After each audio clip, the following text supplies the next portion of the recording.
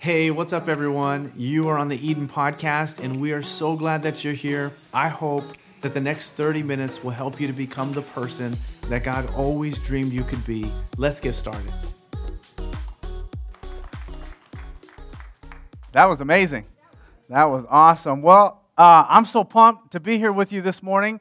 It's Anniversary Sunday, so we're celebrating 3 years of a bunch of life transformation that's happened here at Eden Church, but also part of what we're doing this morning is we're looking into the future. But before we go any further, I just want to say a humble congratulations to all the Chief fans out there.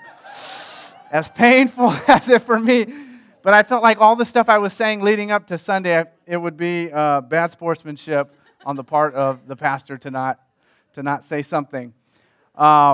But I'm excited. I'm excited about today. You know, 2 years ago, maybe a little over 2 years ago, I started learning how to surf. And I've always wanted to do it. And we moved out here, and we were closer to the beach, so we thought it's about time to start learning how to surf. And so I bought a surfboard, and there is a learning curve to surfing. And it took me about 3 to 4 months, maybe 5 months, before I actually rode my first wave and rode down the line. It took me 100 yards. And in that moment, I felt like, man, this was one of the best experiences of my life. Not like long-term relational experiences, but just one of the coolest experiences, because when you're surfing and you're riding the green part of a wave, you really almost feel like there's silence around you, and it's just this weird, cool motion that you're riding energy that has come in from hundreds of miles out from in the middle of the ocean, breaking onto the shore. And it was amazing. And I remember as I started thinking about some of the process of what it takes to learn, you have to get out in the water and stop being afraid that there are sharks everywhere, which in Santa Cruz, that may not be the wisest thing to do. There are great whites all over the place. Anyways, so there's a learning curve, right? There's a learning curve to surfing. You've got to develop the muscles in your back and in your neck so that you can paddle out for a sustained period of time. And then you've got to figure out the weight of your body on that board and where it works so that you can ride the wave. And I think the hardest part about surfing for me in my experience was learning how to let go of stability, to push yourself off the board, and to step up. That is the hardest part, because for a split second, you almost lose complete control over the direction and the feeling and control over the board. You have to push up, and then you have to step up. I think that there's a real big spiritual truth in that statement. And so this morning, we're going to talk about how important the key of stepping up is to growth. Lord, if it's really you, tell me to come to you by walking on water. Peter is yelling these words across the Sea of Galilee as his boat is being rocked by the violent waters of the Sea of Galilee. And it's on a stormy, windy day, much like today. And everyone else on the boat that morning was panicked. They were freaking out. And you would understand why. If you've ever been on a small boat in choppy waters, you know that it doesn't take much to capsize a boat. And so that was part of where their fear was coming from. But they were also afraid because of their separation from Jesus. A few hours earlier, they had just wrapped up a real long day of ministry. They had fed 5,000 people, sort of on the spur of a moment. And after they fed everyone, after this event, Jesus sent his disciples in a boat on the Sea of Galilee, and then he went his own way. He went up to the hills, and he went to the quiet place, and he began to pray. But what's cool about all of this is that in the middle of the storm, in the middle of their trouble, Jesus appeared to them. And I love what this scene, the picture that this scene paints for us, because it shows us the heart of Jesus. That when life is rough, when storms hit, when the darkness falls, when you're in trouble, Jesus comes to you. And that's what he did for the disciples. But I also love this passage and this account because it's actually really interesting, because it's also a reminder that sometimes in the storm, Jesus may not look like what you're used to. Sometimes in the middle of the storm, Jesus may not look like what you're used to. And so you can follow along with me if you'd like. I'll be in Matthew chapter 14, beginning in verse 25. It says, about 3 o'clock in the morning, Jesus came toward them, walking on the water. And when the disciples saw him walking on the water, they were terrified. In their fear, they cried out, "It's a ghost!" Isn't it interesting? I think it's interesting how sometimes in moments of uncertainty, we can use a space that was meant for faith and we fill it with fear. In moments of uncertainty, we use a space that was meant for faith and we fill it with fear because the people who were closest to Jesus confused him for a ghost. They had never seen him walk on water before, and everything about their circumstance suggested that God was not with them, and they confused God with a ghost. And I wonder if you looked at your life, if that has ever been anything that you've done. Have you ever thought that something was bad, but it ended up being really good? Have you ever thought something was a burden and it turned out to be a blessing? Have you ever wanted to date someone, but they didn't want to date you, and it broke your heart at the time, and then you're on social media 10 years later, and you're like, thank you, Jesus, that we didn't put a ring on it, okay? What I'm saying is that we've all probably made the wrong evaluation, confusing a God thing for a ghost thing. Because sometimes what happens in our relationship with God is that we forget that sometimes God is the one who puts us in the boat and pushes us out in the water even though he knows a storm is coming. Because sometimes we forget that God is the one who sometimes will lead us into a scary place. Sometimes God, what it means to follow God is that we have to face some of our fears. Sometimes what it means to follow God is that we're going to have some of our insecurities exposed. Sometimes what it means to follow God is that he's going to take us to a place that we think we're not capable of going. And he's going to take us to a place that we might think is more painful than we can bear. In those moments, it's easy to confuse God for a ghost. And that's what the disciples did. But look at what Jesus says in Matthew 14, verse 27. It says, "But Jesus spoke to them at once. 'Don't be afraid,' he said. 'Take courage. I am here.'" So it was real obvious to Jesus and everyone else that the people on the boat that day were scared. But Jesus reminded them that they didn't have to be afraid. And what he did was he used this really historically pregnant phrase. And the way that it's translated in our text, it says, "I am here." But actually a better translation of that would be to say that "I am" is here. And he was using this phrase that God had used in the Old Testament nearly every time that he was reminding the people of all the good works that he had ever done for them. And so what Jesus was saying is that the God of the Old Testament that had brought you out of slavery, that had brought you into the promised land, the God who did that for you then is also the God that is here with you right now in the storm.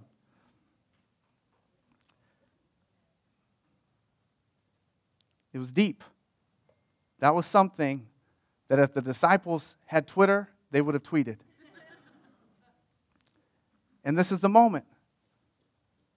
After Jesus says that Peter yells across the Sea of Galilee, "Lord, if it's really you, tell me to come to you by walking on water." Peter said, "Jesus, if it's really you, I'm going to need some proof that you're God and you're not a ghost. And I want to see a miracle."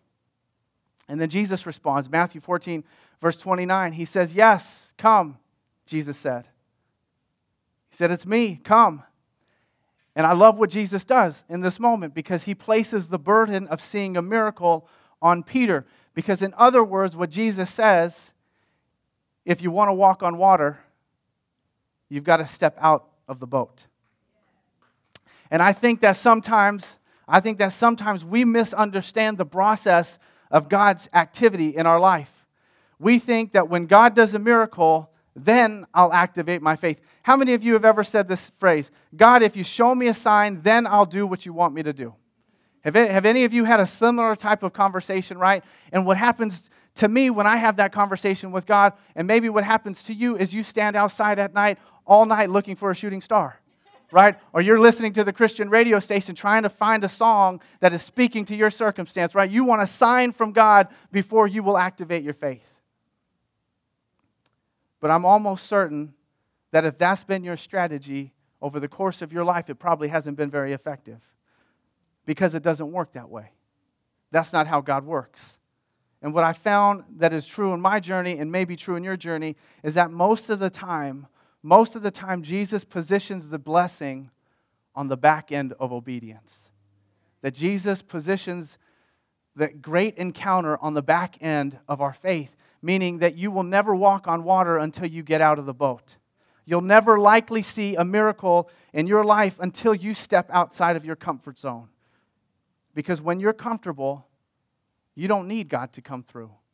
When you're comfortable, sometimes the easiest thing for us to do is to think that we have it all figured out. And so I love the way that Jesus challenged Peter. He said, if you want to know that this is me, you're going to have to take a risk. And this was Peter's response. In Matthew chapter 14, verse 29, it says, so Peter went over the side of the boat and he walked on the water toward Jesus. Blessing is often on the other side of obedience. And I don't think that I really started to understand this concept until we started this church. Because I remember how scary it was when Kayla and I finally admitted to ourselves that this was even an inclination in our hearts, that we wanted to start a church. Because prior to us thinking that, we had never had any desire to start a church. I graduated from seminary a few years after we got married, and I got offered a job at what was my dream job. It was at a huge church, Central California. I had a great relationship with the pastor. I loved the ministry. This is the church that in college really formed my faith. And we had the opportunity to lead an amazing college ministry of 130 college students. And it was a wonderful experience, and we loved it. When we moved there, within a few short months, we bought a house, and we were laying down roots in our minds with the intention of never, ever leaving this community because we loved it. Her family was there. It was amazing. But then something happened. I made the mistake of getting comfortable. And I don't know if you've ever had that experience where you're in a good situation, but you still didn't feel satisfied. Have you ever been there before? Right? You're at the job that you prayed for the last few years, and then all of a sudden, while you're there, the satisfaction that you once had is no longer satisfying you. Or maybe you're dating the person that you prayed you would end up with, and then over time you realize that maybe it isn't the right path and you're no longer satisfied in the relationship. I don't know. Or maybe you wanted to move to a new area, a cool area. You moved there. It was great at first, and then all of a sudden, because of how much rent costs, it ain't so fun anymore, and you're thinking about moving to Austin, Texas, okay? It was so scary. But something shifted in our hearts. And only in retrospect do I think I felt like we were experiencing what some people have called a holy discontent, where there is something inside of you that if you did not do it, you would rather fail by trying than not try to do what you felt like you had in your heart. And that's kind of what we were experiencing. And over time, it became kind of a scary thing. And I remember I had this in my heart, and I didn't even tell Kayla about it. And it was one of those things where you think, but you're like, I'm never going to say it. I'm never going to verbally vocalize this thing that's in my heart. But then I worked up enough courage one day to tell Kayla.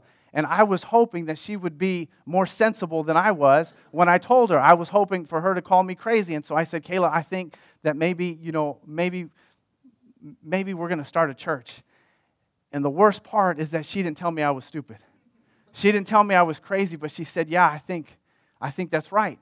And so we prayed about it for several months, and this is what happened all along the journey. We oscillated back and forth. Whenever you're making a big decision, does this happen to you? Where some days you feel like you got faith.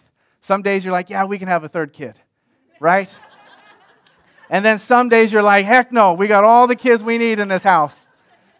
And that's kind of what happened to us. We oscillated back and forth between fear and faith, depending on the day. But over the course of a few months, what happened is that we were trending upward toward more and more faith. And so we finally got to the point where we decided we were leaving this church and we were going to step into faith. And I remember how scary it was when I walked into the office of our pastors and I told them that we were leaving. And it was really from that point forward that our prayers started to sound exactly like the phrase that Peter yelled out across to Jesus. Lord, if it's really you, we need money. Because it's going to be expensive to plant a church in the most expensive city in America. And we really did need a miracle. And do you know what happened the day after we prayed for God to give us some resources? Absolutely nothing. There was no money in our bank account. There was nothing. But you know what happened a few days after we prayed that? Is someone gave me a book on how to fund your ministry when you're starting a church. And I read the book. And in faith, I called every person I knew. I called every family member. That's when I broke a lot of relationships with my family members. They didn't want to hear me. Word was going around, hey, if you get a call from Dan, don't pick up. He's going to ask you for money. And then we went to every church that I had any connection with. And then every church that I met, I asked them if they would give me connections that I still hadn't met with. And we met with every person, every organization that we had the potential to meet, and we just got after it. And we shared the vision, this small little vision that God had put in our hearts to start a church in Silicon Valley. And I remember the way that the book taught you to end every conversation is you have to make the ask. And I remember the way that I phrased it, I said, I want to give you the opportunity to invest in something that's going to change people's lives forever. And I remember the look at some people's faces when they heard me say that. They were thinking, they were rolling their eyes. You're asking me for my money, and you're saying you're going to give me an opportunity to invest in you. And I remember, I don't know how this happened, but I feel like God had given me so much faith during that season. Because I wasn't scared, and I was absolutely 100% convinced that it was the best thing that they could invest their money into. That there was nothing else on earth that they could give their resources but to investing in what God was going to do through Eden Church before we ever even moved to the area. And I was as serious about it then as I am now. That there is no greater investment that you can give your time to. And we worked it for 12 months. Church after church, person after person. I remember sitting in one mission committee meeting, and that's what they have at these old Baptist churches. And I was sitting there, and I was kind of casting vision. I may have even teared up. It was one of the best vision casting meetings that I had. And I remember at the end of it, one of the old ladies asked, they said, Daniel, this sounds amazing. And she said, do you think that someday you'll want to start an English-speaking service? And I said, ma'am, I don't speak Spanish. Okay, this is an English-speaking deal, okay? But person after person, church after church, organization after organization said that I'm in. And God provided the blessing on the back end of obedience.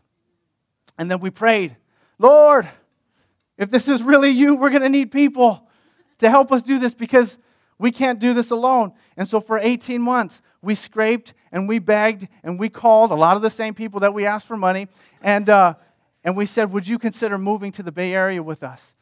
And a few people said yes. And then when we got here, I called every relationship. I got everyone that I knew on Facebook and social media, people that want nothing to do with me now because they still get invites from me to every event we have at Eden Church. And some of you are here today because you got a message from me. But we worked it for 18 months. And I remember some of the conversations that we had with people, and they rolled their eyes. They said, Daniel, you are starting a church. And I said, yes, it's hard for me to believe too, but I can understand what you know about my life from the past. It may be hard for you too. And God was so good because person after person, God put it on their heart to step into this journey with us, to start a church when there was no church, when there was no building, when there were no seats, when there was no music, when there wasn't a speaker, when there were no signs. We had people like the Woes who said, I'll step into this journey with you. And Shirley Trong, who said, I'm down. Even though I signed up to be a volunteer, nobody called me back. I'm going to show up anyways and help. And we had the Trevinos, who every Sunday were showing up, pushing carts, helping us start something that was only in our imagination.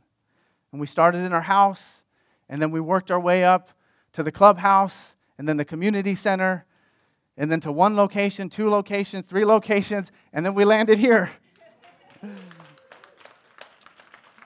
I felt like God provided the blessing on the back end of obedience. And then we prayed, Lord, if it's really you, Lord, if this is really you, can you make this church about life transformation? Because from the very beginning, we have always wanted to be the type of church that helped people who were distant from God step into faith for the first time.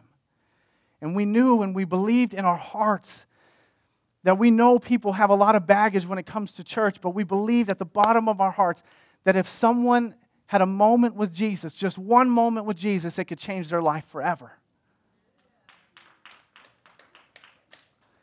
And we wanted to see life transformed by this message that transformed us. And I remember that was our heart. And for months and months, we had been out here over a year, raising support, casting vision, asking people to get on board, finding a location. And during that whole time, we did not see one person make a decision to begin following Jesus. And that was hard because we didn't know if God was going to use us in that way. But at the heart of all of this is why we started a church. And then I remember we held that first preview service. And I remember, just like I do every Sunday, we got the Connect cards at the end of service. And I said, hey, did anyone make a decision today? And I remember seeing 3 little check marks that said, I want to become a follower of Jesus. And I remember thinking in that moment about how we had so many hard days leading up to that first service. We had so many painful moments. We had so many discouraging circumstances, and how in that moment they seemed so tiny, seemed so insignificant in light of what we saw God using us to do. And I don't know if you've ever felt that way, but I grew up wrestling, and what was interesting, and this is a psychology thing, is that I remember that I could walk into a match feeling like I was limping into a match, but if I won the match, all of a sudden, the pain that I walked into the match with was gone. And the opposite was true, is that if I walked in feeling healthy, but I lost the match, afterward I could feel every little ache and pain in my body. But it made it all worth it. All the sacrifice seemed like such a small price to pay to be used by God for something so good. And so today is 3 years after we launched that church. And today we have seen over 120 people make decisions to walk away from their old life and to step into the new with Jesus, to begin that relationship with God. Over 120 souls.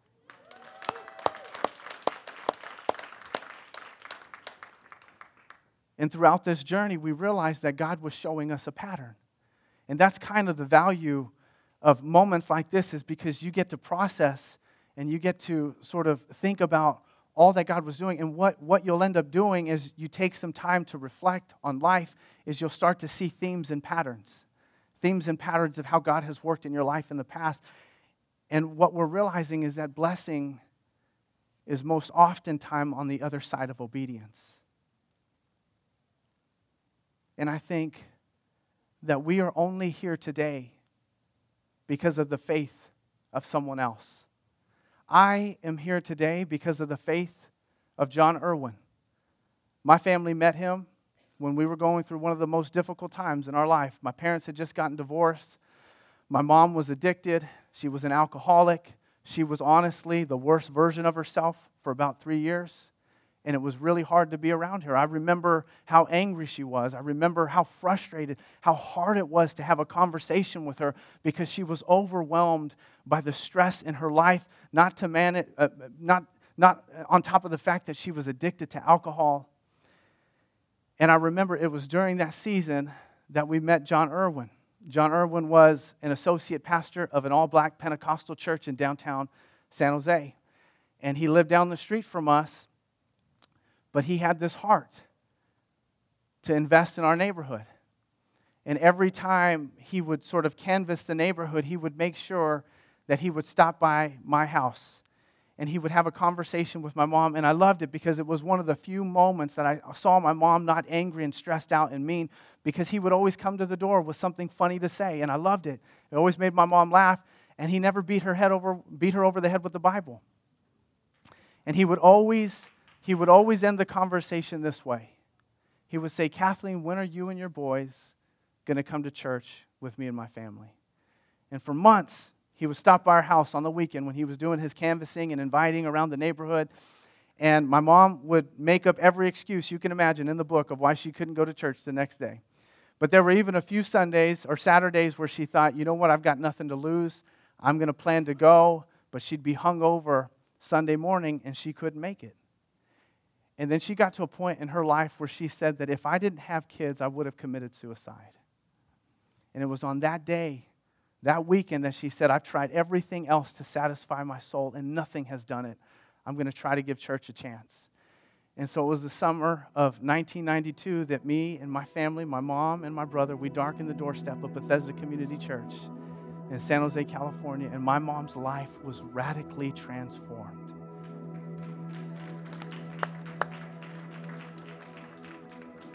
But I'm here today because of John Irwin's faithfulness. I mean, can you imagine how awkward it is when you've invited someone for 6 months to come to church and they keep telling you no? But there was something in him that said, I don't know why I keep going to this lady's house, but there is something there. And we are here. I am here because of his faith. And you are here because of someone else's faith in your life. You are here because someone cared about you enough to invite you to this community. You are here this morning because someone sacrificed their resources to give to this church so that we could send a mailer out and let you know that God was doing something new and fresh in your neighborhood. We are here as a church because of an old grandma who lives in East Texas on a fixed income. Said, I believe in the vision of what God can do in this community. We are all here because of the faith of someone else. And we get to celebrate 3 years of life transformation in this community. Over 120 people who were headed in one direction in life who are now headed in another because of someone else's faith. And we have always been a church that believed that once you stepped inside the walls of this community, once you got in the flow of this culture, now it was time for you to get on mission with us. Now that you have been saved, now that you've been connected with God, who are you going to have faith for? And so in this next season, we are stepping into this amazing opportunity for us not to just fill this room, not to just be comfortable with where we're at in the season, in the life of this church, but what I'm asking you to do is to have some faith with me. There are most of us in this room who were not part of the launch of this church.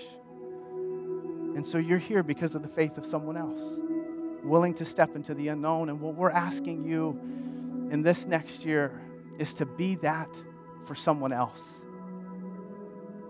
On March 22nd, we're going to step into a new season in the life of this church.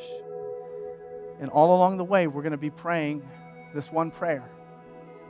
God, will you do for Eden in this next year what we saw happen over the last 3 years? God, will you do in Eden immeasurably more than we could ask or imagine or deserve? And so on March 22nd, as a church, we're going to step out in faith, and we are going to move from a church that has one service to a church that has 2 services. Because we're going to be a community that keeps making more room for more people to find life and to find hope in Jesus. Because what I am convinced of is that there are more Kathleen Burtons all around us. There are more Kathleen Burtons in your life and in your office and at your school and in your community and in your complex that need to know that there is a God who loves them, who sent his son to die for them, and that the shame and the burden and the guilt and the frustration and the doubt and the fear that they live their life with does not have to exist in their identity. That we have this God who has loved us from the very beginning. And he demonstrated that love by sending his son to die on a cross, to carry the shame and the burden and the weight that we have accumulated in our lives by our decisions.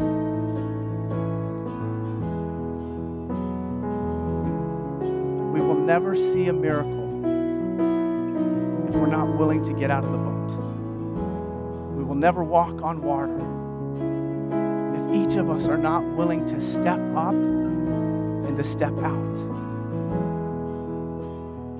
And as we make this transition, this is not just on the current leaders, but we are asking every person that's part of this community to be a part of making that happen in this church. And that means that we're going to need twice as many volunteers as we have. We're going to need twice as many people putting their hand to the plow every Sunday to provide a space for more and more people to connect with God. I'm going to do something a little bit unique this morning, and I debated back and forth whether or not I was going to do it. But I want you to do me a favor. And I want you to take a stand this morning. And if I ask you a question that you can say the answer is yes to, or you can identify yourself with, would you stand up? How many of you today call yourself a follower of Jesus because of Eden Church? If that's you, will you stand up?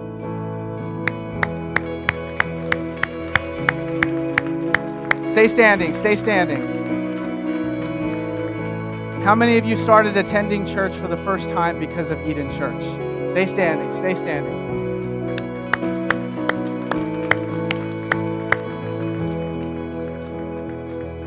How many of you recommitted your faith in God because of Eden Church?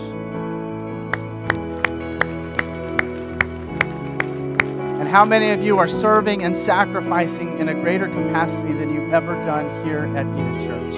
Please stand up.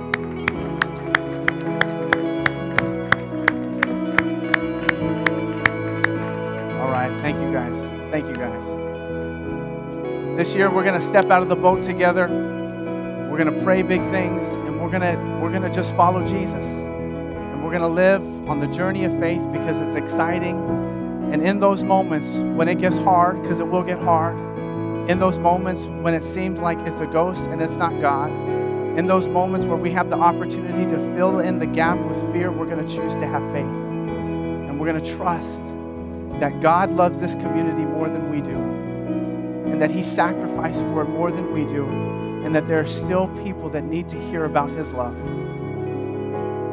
As a church, we're going to get out of the boat together, but I know that there are some of you, as we talk about how we're going to move forward as a church, you were thinking about how you need to move forward in your own life. There are some of you that have shown up to this place this morning that are still hanging on to a few things that feel familiar, that feel safe, that feel comfortable, that on the other side of letting go, seems like there's a lot of risk. But maybe today is the day for you in your own personal life to have faith and not fear, and to position yourself to experience the miracle of what it is to live life with Jesus for the first time. And so if this morning you have never made a decision as an adult, as your own person, to begin following Jesus, we want to give you an opportunity to do that. And I'm going to lead you in a simple prayer.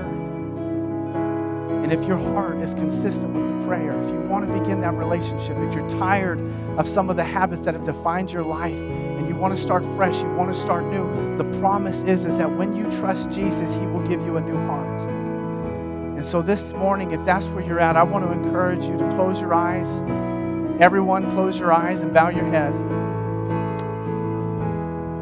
And if that's you this morning, I want you to pray this prayer with me in your heart. Dear God,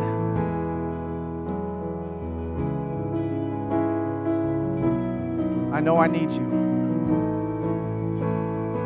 I need your help, and I need your guidance, figure out my purpose.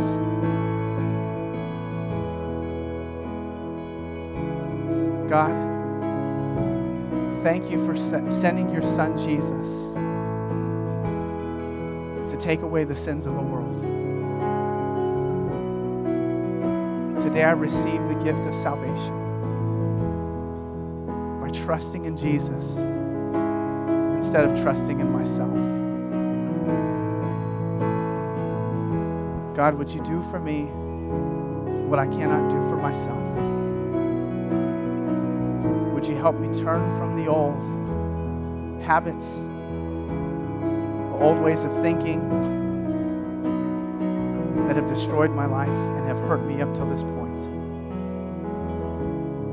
God, would you help me to step into the new, to live in your grace and your forgiveness, to live in your promise and your love. From this day forward, I want to begin following you. In Jesus' name, I believe. Keep your eyes closed and your heads bowed. And I want to ask you to do one more thing. If this morning you prayed that prayer in your heart, would you quickly slip up your hands so we can celebrate what God is doing in this room? God bless you. God bless you. I see you. I see you. I see you. I see you. Father, we thank you for your love. And we thank you for your sacrifice. God, help us to never stop being a church that is on mission. A church that is never satisfied with who we have, because we know there are so many people that need your love. God, would you help us to have the faith that someone had for us to bring us into this place? Lord, we love you and we thank you in Jesus' name.